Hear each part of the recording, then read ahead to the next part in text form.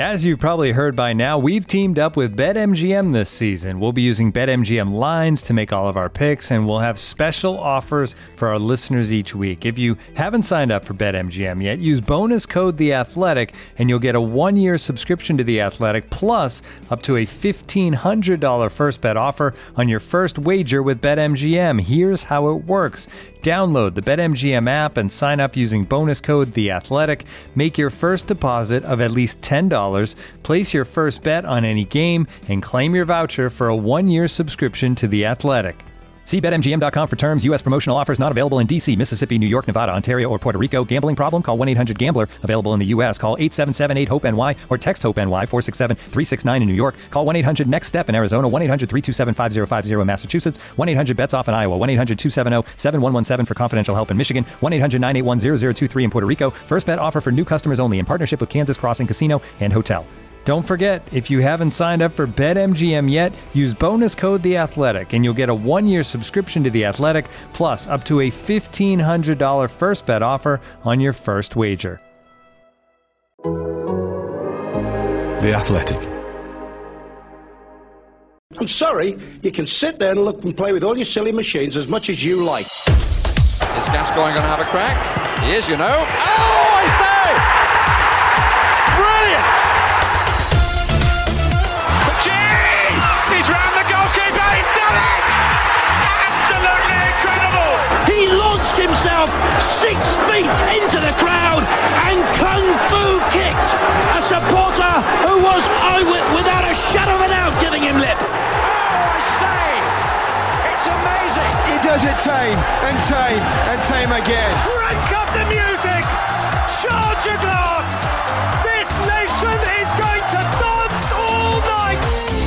How to see a pandemic out by the corner flag with analogy ace Professor Jonathan Van Tam, the muddled camera angle legacy of Germany 1, England 5 in 2001, why are the BBC getting thrashed by ITV on expected goals, what name should we give to ITV's tournament undermining font, what is the threshold for a solo effort, and do we really want to get either of Glenn Hoddle's latest singles to number 1?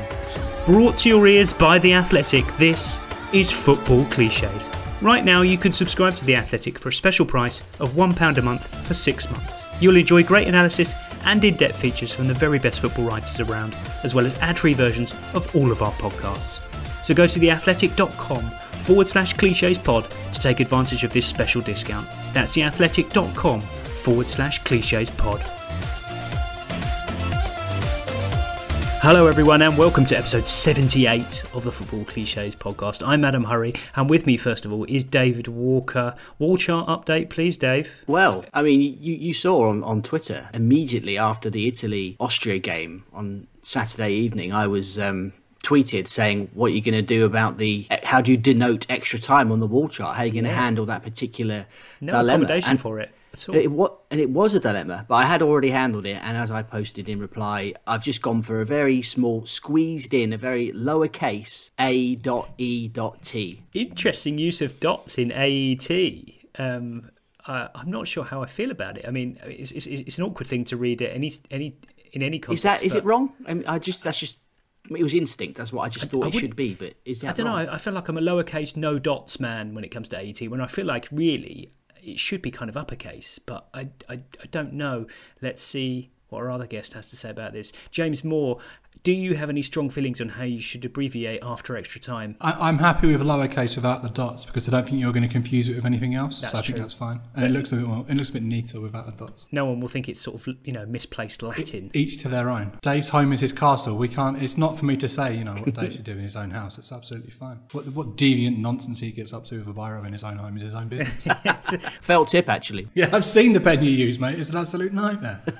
I mean, there's a hint of an after the Lord Mayor's show feel about this episode, isn't there, after Wednesday's excitement? But James, I still do have an audio treat for you at the end of this episode. Sadly, not Trevor Brooking. No, that is a shame. Yeah, or indeed someone challenged us to find the crowd sounds at the start of Three Lions, which I feel like is a step too far, even for my guy at the BBC.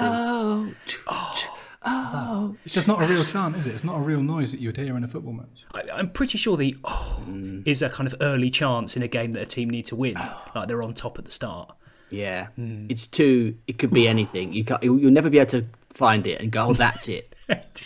Imagine if someone found it. They would die. We can't rule that out now, can we? You are wondering now, though, aren't you? We have planted a little seed there. Yeah. At the risk of embedding ourselves deeply in the mid-90s, I want to start with something that a friend of mine, Matt Stanger, found on Twitter this week. This is from Glastonbury 1995, Oasis's set, and this is Noel Gallagher revealing some hot transfer news. But he's interested in football. Chelsea bought Mark Hughes. No reaction. The crowd didn't really care. My first question. I mean, obviously, so deliciously 90s, Dave. That whole 10 seconds. But my first question is, how do you think the news got to him? Bonehead. It's got Bonehead written all over it. It's a great question, though. So it's 1995, so there's not even embryonic internet, really, is there? I don't think at that point, and certainly wouldn't have been piped into Glastonbury if it was. Has he got teletext on the dressing room backstage? Did he phone Team Talk or whatever, Club Call, to find out?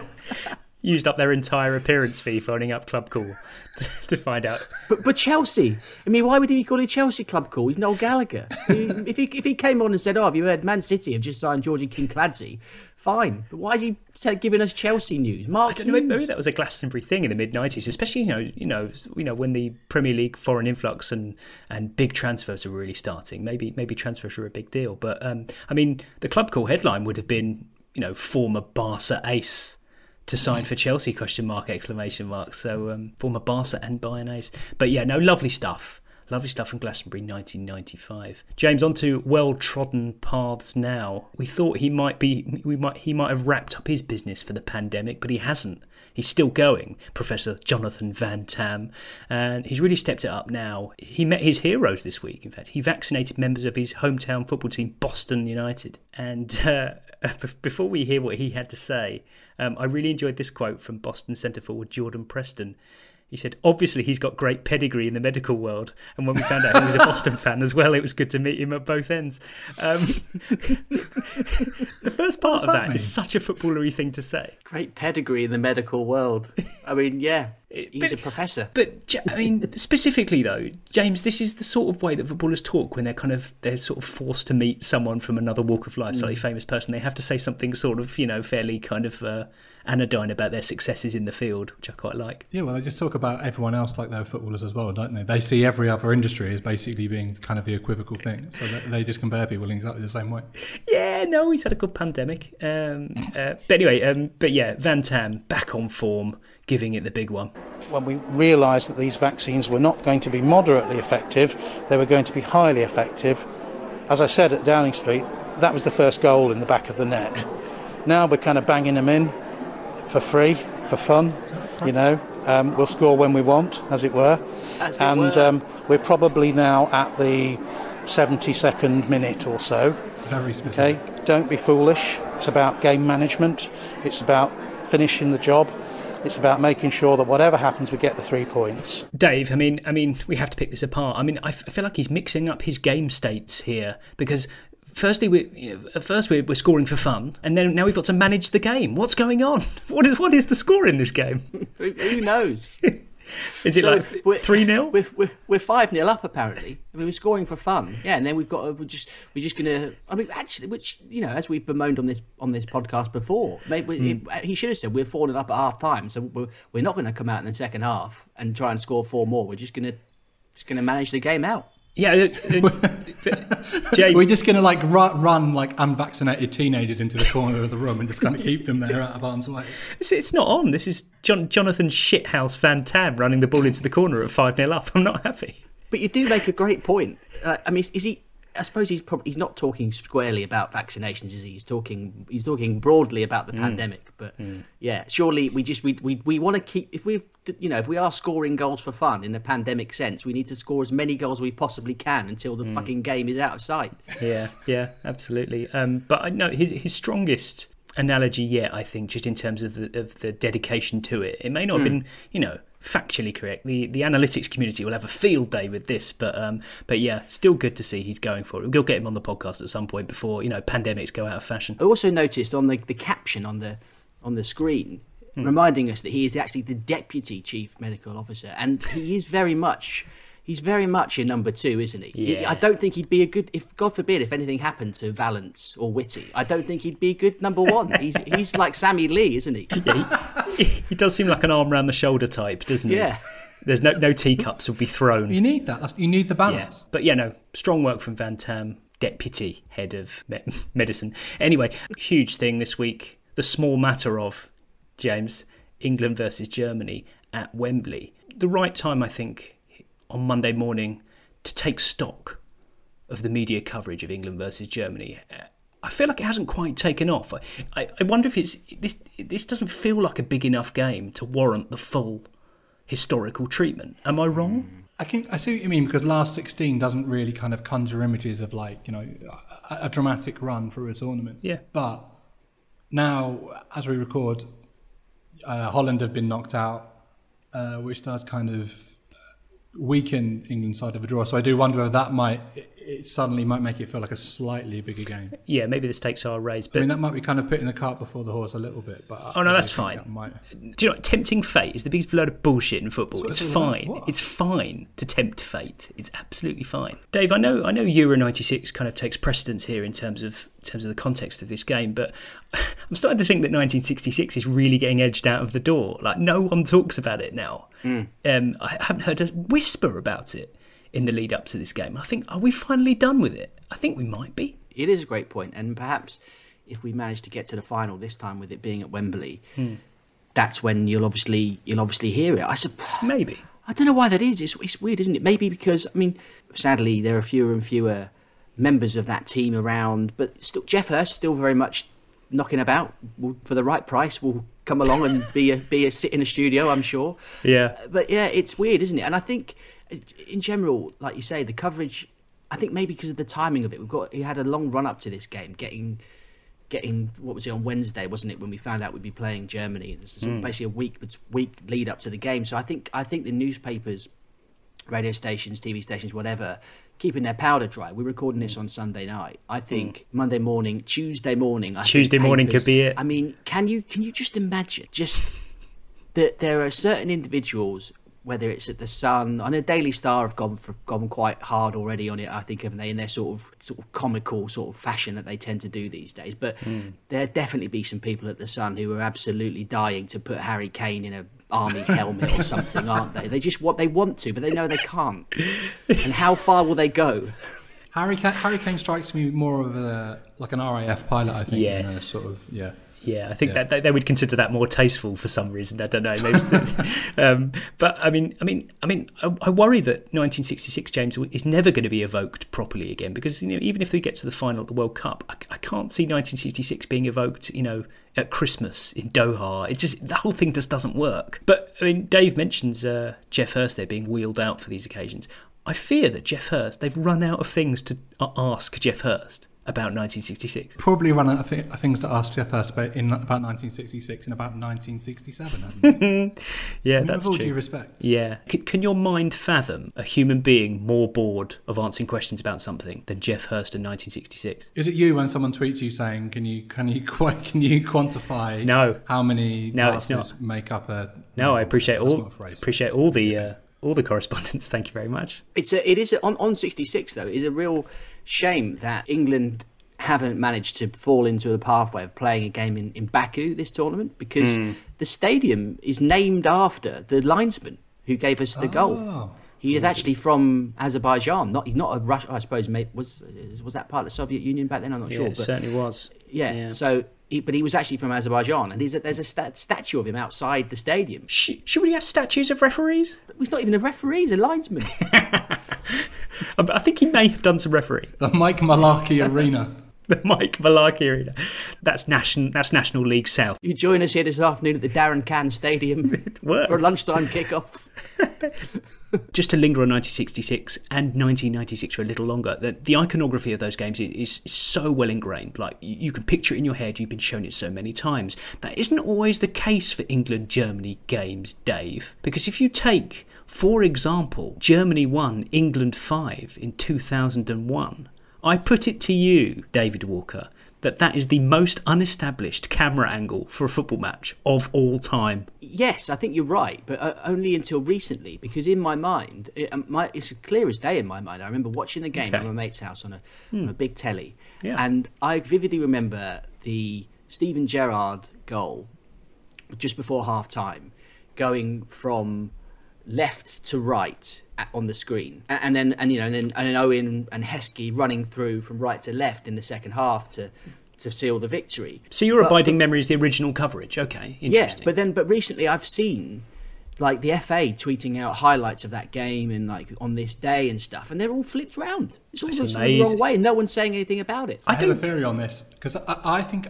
I had a VHS cassette. Or maybe DVD. I mean, in 2001... I had the DVD, I had the 50-50. And I think that was the reverse as well, right? Yeah. So I think the FA have bought that version, which is the German version of it, which is why it has all the German advertising holdings. So they filmed it from two angles so they can make more money out of sponsorship. And I think the FA have bought that version, presumably for less money, because I guess would Sky have owned it, maybe? Did they say I assume so. Is it Motson? Motson on the BBC. Peter Brackley does the... better and better and better. Isn't it Tyler? Is no Tyler and Grover? I think that, because Tyler says, Heskey, and it's 5! And then Peter Brackley does the version that you can find on YouTube, which is basically the holy trinity of that game. Recorded in like 2018 or something. Yeah.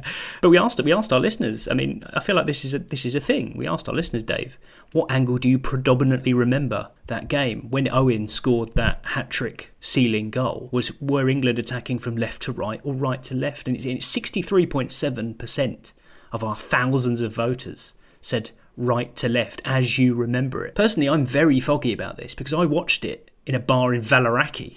Oh. So I don't know which broadcaster... But hang on a minute, wasn't it? This was at a World Cup qualifier in the autumn, wasn't it? No, September.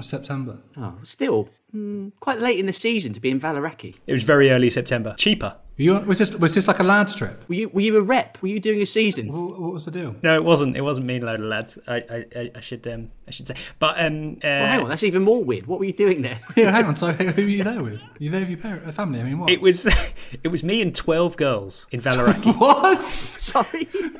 And carry on, keep going. And to complicate matters, it was me and 12 girls in Valaraki, and it was an 18 to 30s holiday. And as they do on these things, they on certain nights they split the boys and the girls up, and they go off to to their separate bars and preload, I suspect is the phrase, is the best way to describe it. And the boys all got round to watch England Germany, so I was essentially watching it on my own.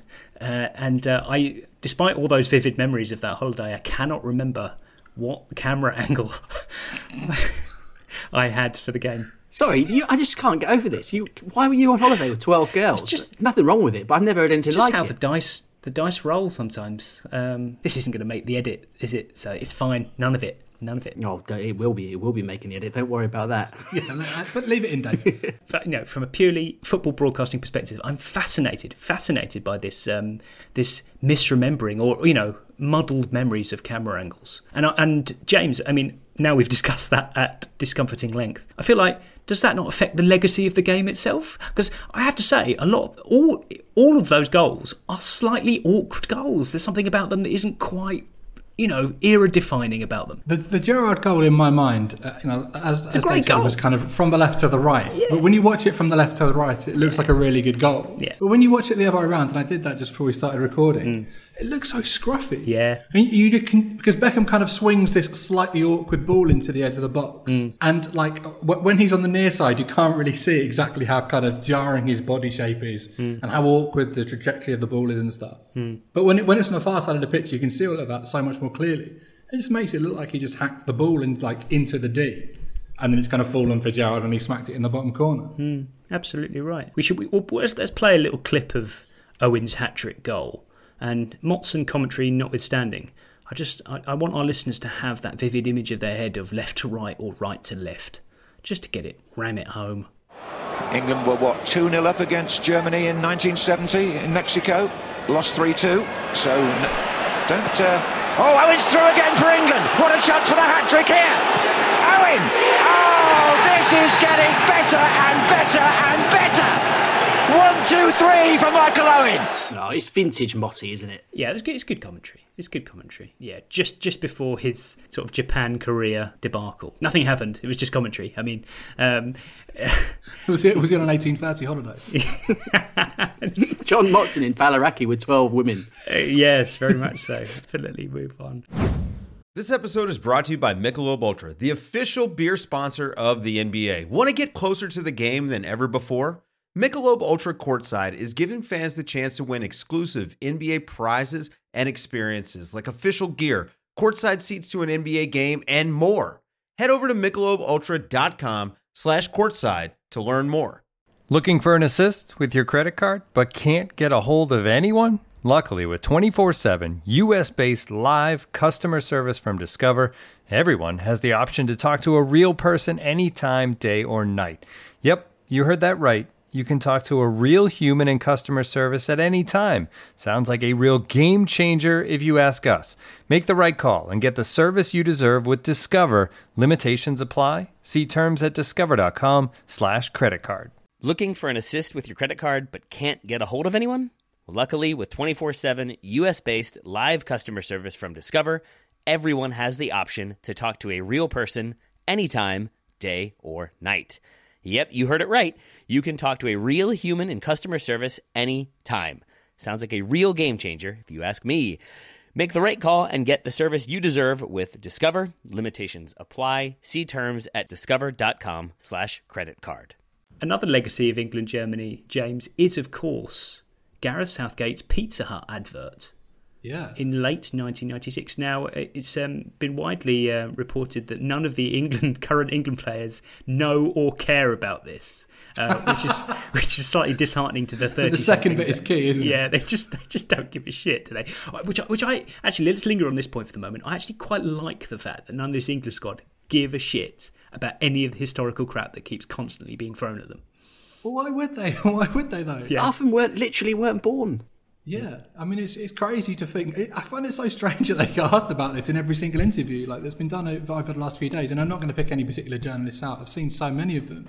There's an interview with Phil Foden on the BBC at half-time of the Wales game on Saturday, where he was asked loads of questions about, like, Italia 19, Euro 96, and England's record against Germany in 2010. But fair enough, he would have been alive. Why are we negging our players like this? If they don't know about it, why the hell would you tell them? Just let them live in blissful ignorance. Who cares? Just don't taint their minds with this. Let them think we've got a really good record. We haven't even played them since 1966, have we? I was at friendly in 2016. Other than that, we've not played them. No, I agree. I mean, there must be an element of frustration when they sort of talk to the players about this and they sort of don't really react. Dave, it's a bit like sort of sending a link to someone of a song you really love and they just sort of either just ignore it or say, yeah, it's quite good. And like, what? No, actually, that's fucking amazing. Listen to it. It's really, really good. Not only do they obviously not remember the advert or care about the advert, I bet loads of them have never even been to a Pizza Hut. That's also true. Footballers these days are all Pizza Express, aren't they? I bet they're much. Well, Domino's, Papa John's very much come to the fore in the intervening couple of decades. It's true. Pizza Hut was the only game in town back in 1996. By the way, this isn't to decry Pizza Hut's contemporary product, but the pizza in the advert looks so stodgy. Honestly, it's massive. It's so it was advertising. It was advertising a new style of the new deep pan pizza. That was what they were advertising in the thing. So it's especially thick and cheesy. The key part of the advertising, I think, and we should listen to the clip we should listen to this advert in a moment, is the way that Stuart Pearce pronounces pan pizza, which I could do a whole podcast on simply the vowel sounds of that. It's so delicious. Let's hear it. Miss Pizza Hut pan pizzas, unless I'm mistaken. Thank you, Miss. Come on, Gareth, it only took me 6 years to get over it. Have some pan pizza. Pan pizza from Pizza Hut. A light, fluffy base with a crispy crust smothered with generous toppings. Thanks a lot, boys. I feel much better now. Ooh, this time he's at the post. Pizza Hut pan pizza. It always hits the spot. Dave, objectively, a good advert. A good advert. Southgate's really shit in that, isn't he, though? You can tell. An admirable performance from Pearce. Waddle hasn't got anything to do apart from chuckle. Yeah, Waddle does bugger all. How many times did they get Southgate to do that line before they just went, you know what, yep, it's all right, we've got it. Well, I was amazed in the piece that Adam Leventhal's written for The Athletic that they were there from lunchtime, was it till 10 in the evening? Yeah. And the advert's 20 seconds long. How many times did he have to walk into that pillar? The thing that really amazed me, and this is so 90s, the real golden era of advertising, James, is that they didn't just film it in a Pizza Hut somewhere. They had to build it. They had to build the set. They had to build a Pizza Hut restaurant in a studio. Why? What's the point? For 20 seconds of three footballers just bantering about some pizza. But pan pizza. Have some pan pizza. Pan pizza. It's just, that really makes me want to eat it. There's something guttural about it that makes me really want to just devour a pan pizza.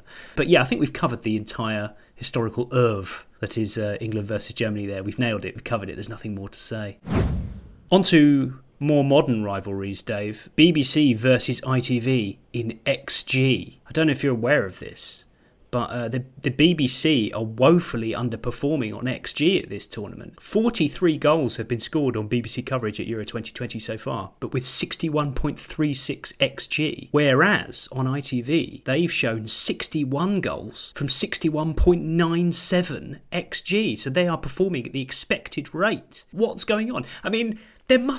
Small sample size, etc., boring, but explain this to me in the most likely terms that you can think of. Is it some sort of analogy for how the two sides are performing in terms of their broadcast output in the tournament so far? ITV doing quite well, BBC perhaps not quite living up to expectations. I don't know. Robbie Savage missing the mark, maybe. Does it bode well for England? We're on ITV, aren't we, on Tuesday, I think? I don't know. Are we, or are we on BBC? BBC, I think. Yeah, I think it's BBC. Oh, okay. That's not good then. That means we're going to miss our chances. I'm stretching my understanding of XG a little bit here. Not that I shouldn't understand it. It's very easy. But does that mean that the BBC have had better goals, James? Have they shown better goals? No, it doesn't. No. It means that the matches on the BBC have had a lot of presentable chances, and so there should have been 61 goals on the BBC, but there's only been 43. Right. So it's poorer finishing on the BBC than there has been on ITV. Yeah. They've been less clinical. At ITV, James, there are bigger issues at play here. I've been grumbling consistently about the font they're using. Their kind of secondary font that they're using to display the score at the bottom of the screen.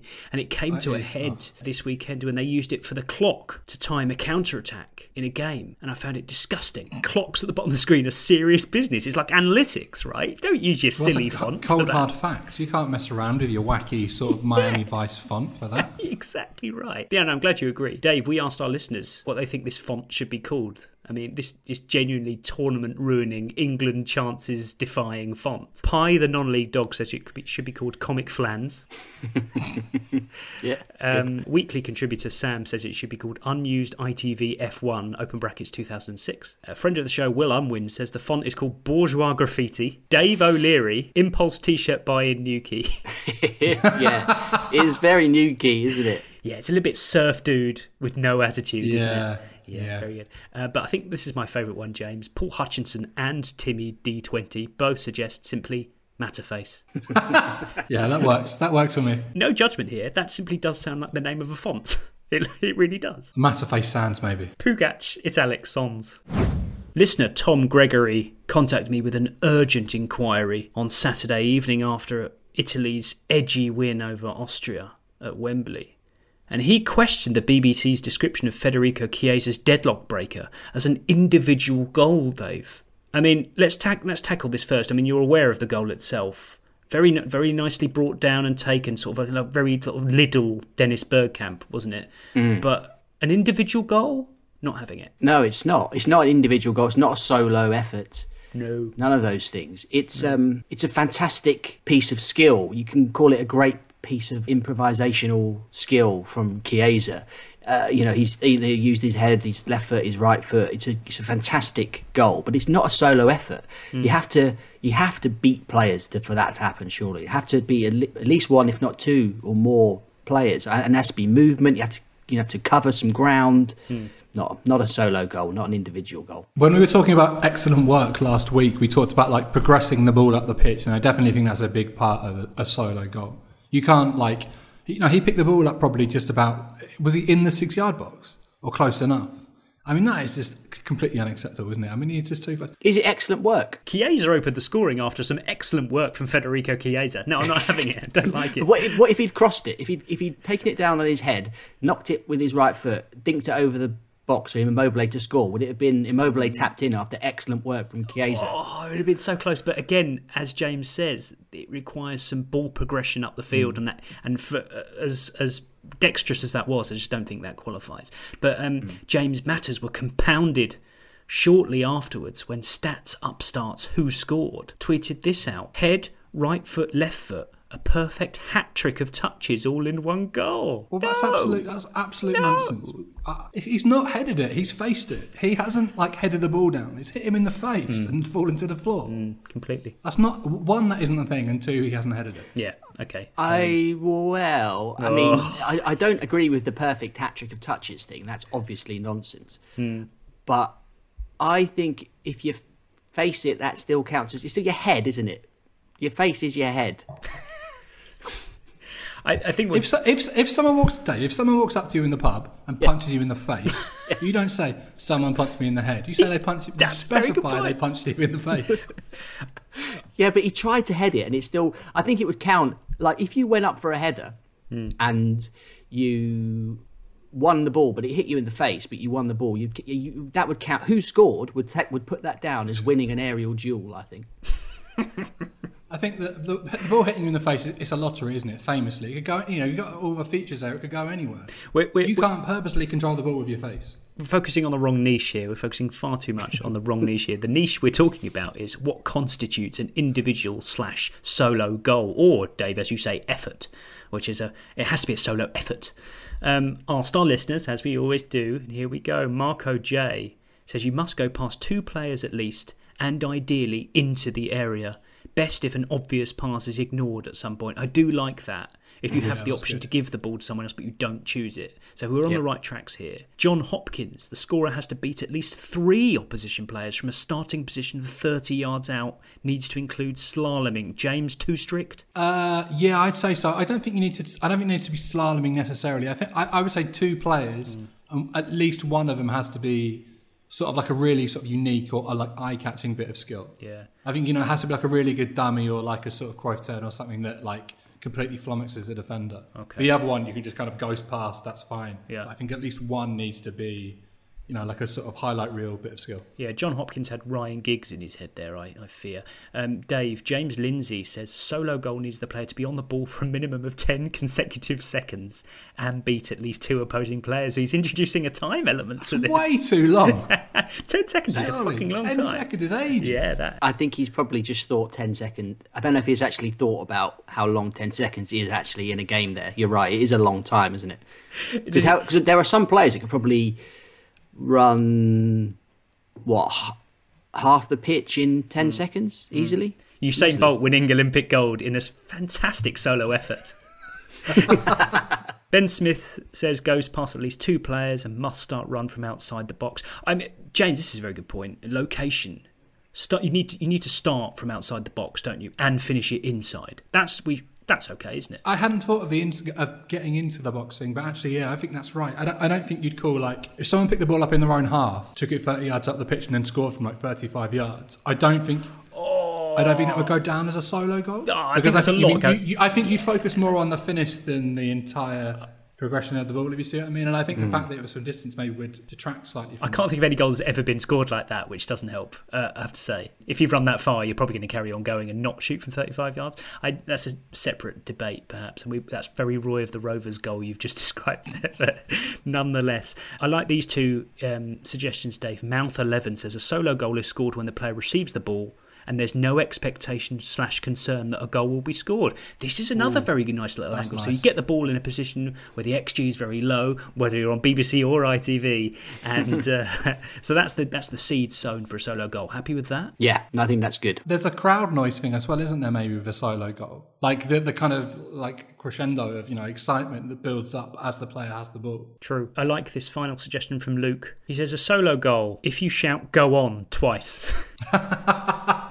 Really good. Nice. Yeah. Nicely specified the twice as well. Very good indeed. Very good indeed. Well done, everybody. I think we've got a lot closer to what constitutes a solo/individual effort. The treat I promised you, James, has arrived. The audio treat. This dropped into my WhatsApp the other day, to my mild astonishment. And everyone I mentioned it to has reacted the same way. They hadn't heard this either. So it's bad news for whoever's been promoting this, because they haven't done a very good job at all. Anyway, it turns out that Glenn Hoddle has released not one but 2 singles this summer. Oh, wow. Yes. Double A side. Yeah, well, yeah, it seems, double A side. Yeah, I guess so. I guess we should start, Dave, with the football-related one. He's released a song called "'Cause We're England." And before we listen to the song, Dave, the title does not offer you much promise, does it? Yeah, and we should also stress that it's CUZ. Yes. Cause we're England. Can I predict a few things that we mentioned in this? And I honestly haven't heard this. I saw this on Twitter, but I haven't heard it. Yeah. Right. It's going to be like a sort of oblique reference as we was robbed, sort of questionable sort of foreigners up to no good in tournaments. 1966. The word 1966 will be mentioned explicitly. Okay. And I tell you what else, there'll be, because it's Glenn Hoddle, there'll be like the kind of build them up to knock them down sort of thing. Oh, yeah. There'll be something like that in there. Okay, fair enough. Without further ado, let's hear "'Cause We're England" by Glenn Hoddle. This starts exactly as you would have expected it to. Country tinge. Very country to start. Here we go. 'Cause we're England. Jesus Christ. 'Cause we're England. CBBC theme tune, like a family-oriented. It's very Waffle the Wonder Dog, actually. Colour joined as one. It's about that time again. And not long now till 0 hour. What? Finding it tough to sleep. We're counting down the days. A squad of England's best. Extremes of touch and flair and power. Dreams of 66. There we go, 66. Yes. Come on. We pray. We've always had the skills, but the bad luck's taken. Here you go, bad luck. There we go. Oh, yeah. This could be the start of something we'll remember forevermore. 'Cause we're England. England. 'Cause we're England. England. Yeah, we're England. All teams and colour join. The next chorus and the next verse going to be like a lament of Matt Dickinson by any chance. Well done, James, by the way, on getting all those predictions were correct, really, weren't Completely. I mean, it's not a massive shock, is it? Were you surprised by the country, the countryness of the song? Yeah, I don't really know. I kind of, having heard his previous work, I mean, it's called It's Goodbye? Yeah. The second song he did with The Chris Waddle, Superior. which is kind of, yeah, definitely, the film for the purists. Incredibly 80s. Yeah. I guess that's kind of what I expected. I can't say I'm disappointed. No, absolutely not. But, I mean, the other single is a baffling addendum to this. This isn't football related at all. This is Glenn Hoddle with "The Life You Give." Dodgy territory already, I feel. Oh. It's not what you think, is it? Oh. Here we go. The life you give to me. This is Backstreet Boys.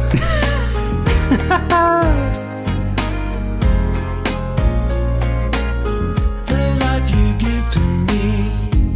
In my mind, didn't know it all along. Will it last forever? Yeah, it's got a nice voice. How old is Glenn Hoddle? 60? I mean, Yeah, 60s, early 60s. This is very One True Voice. Yeah. falsetto. Very nice.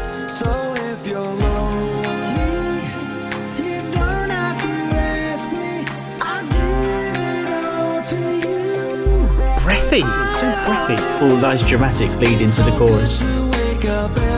This is definitely I Want It That Way by the Backstreet Boys, right? It's like two songs sort of cut and shut together, I swear.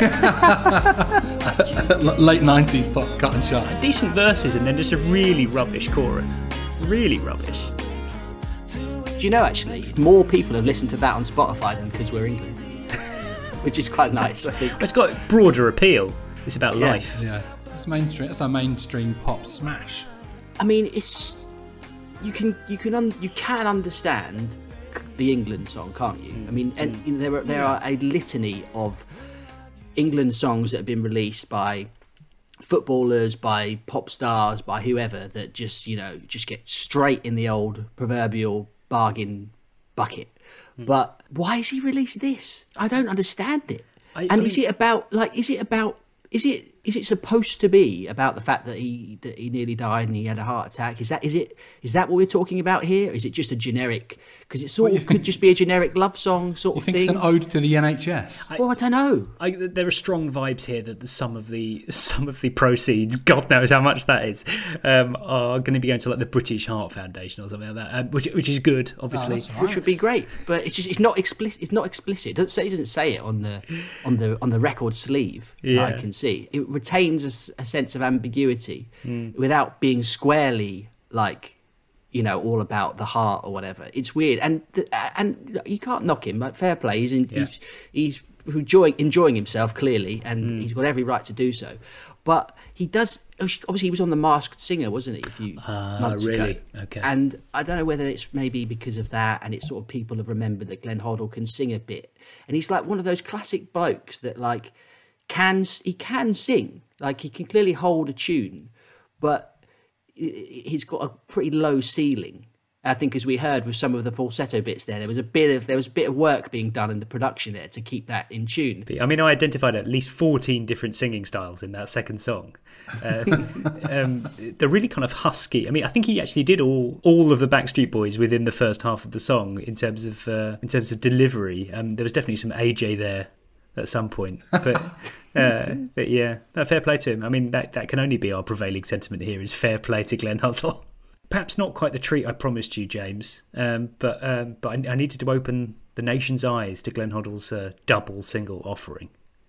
Well, if everyone listens, if there's a surge now of listeners to his two singles on Spotify, perhaps... Can you get into the charts on the basis of Spotify Play? It takes fuck all these days. It takes fuck all. If we really wanted to, and we absolutely hounded social media, I reckon we could get Glenn Hoddle number one before the end of this tournament. I'm actually pretty busy for the We're next not going to couple of do weeks. that. We're obviously not going to do that because I can't be asked. But no, because campaigns to get songs to number one are the tiniest thing in the history of the world. As an illustration of how easy it is to do, I think even our very modest podcast audience could probably get Glenn Hoddle to number one. Listeners, if you want to do that, be our guests. Yeah. If you want to do it, please go ahead. Which song? Because We're England, presumably. Yeah. If we go out, the other one. Anyway, good luck to Glenn Hoddle. Thank you, everyone, for listening. Thank you, Dave, for joining us tonight. And thank you also, your Sunday night co-legend, James Moore, as well. Cheers, everyone. See you next time. The life you give to me. The Athletic.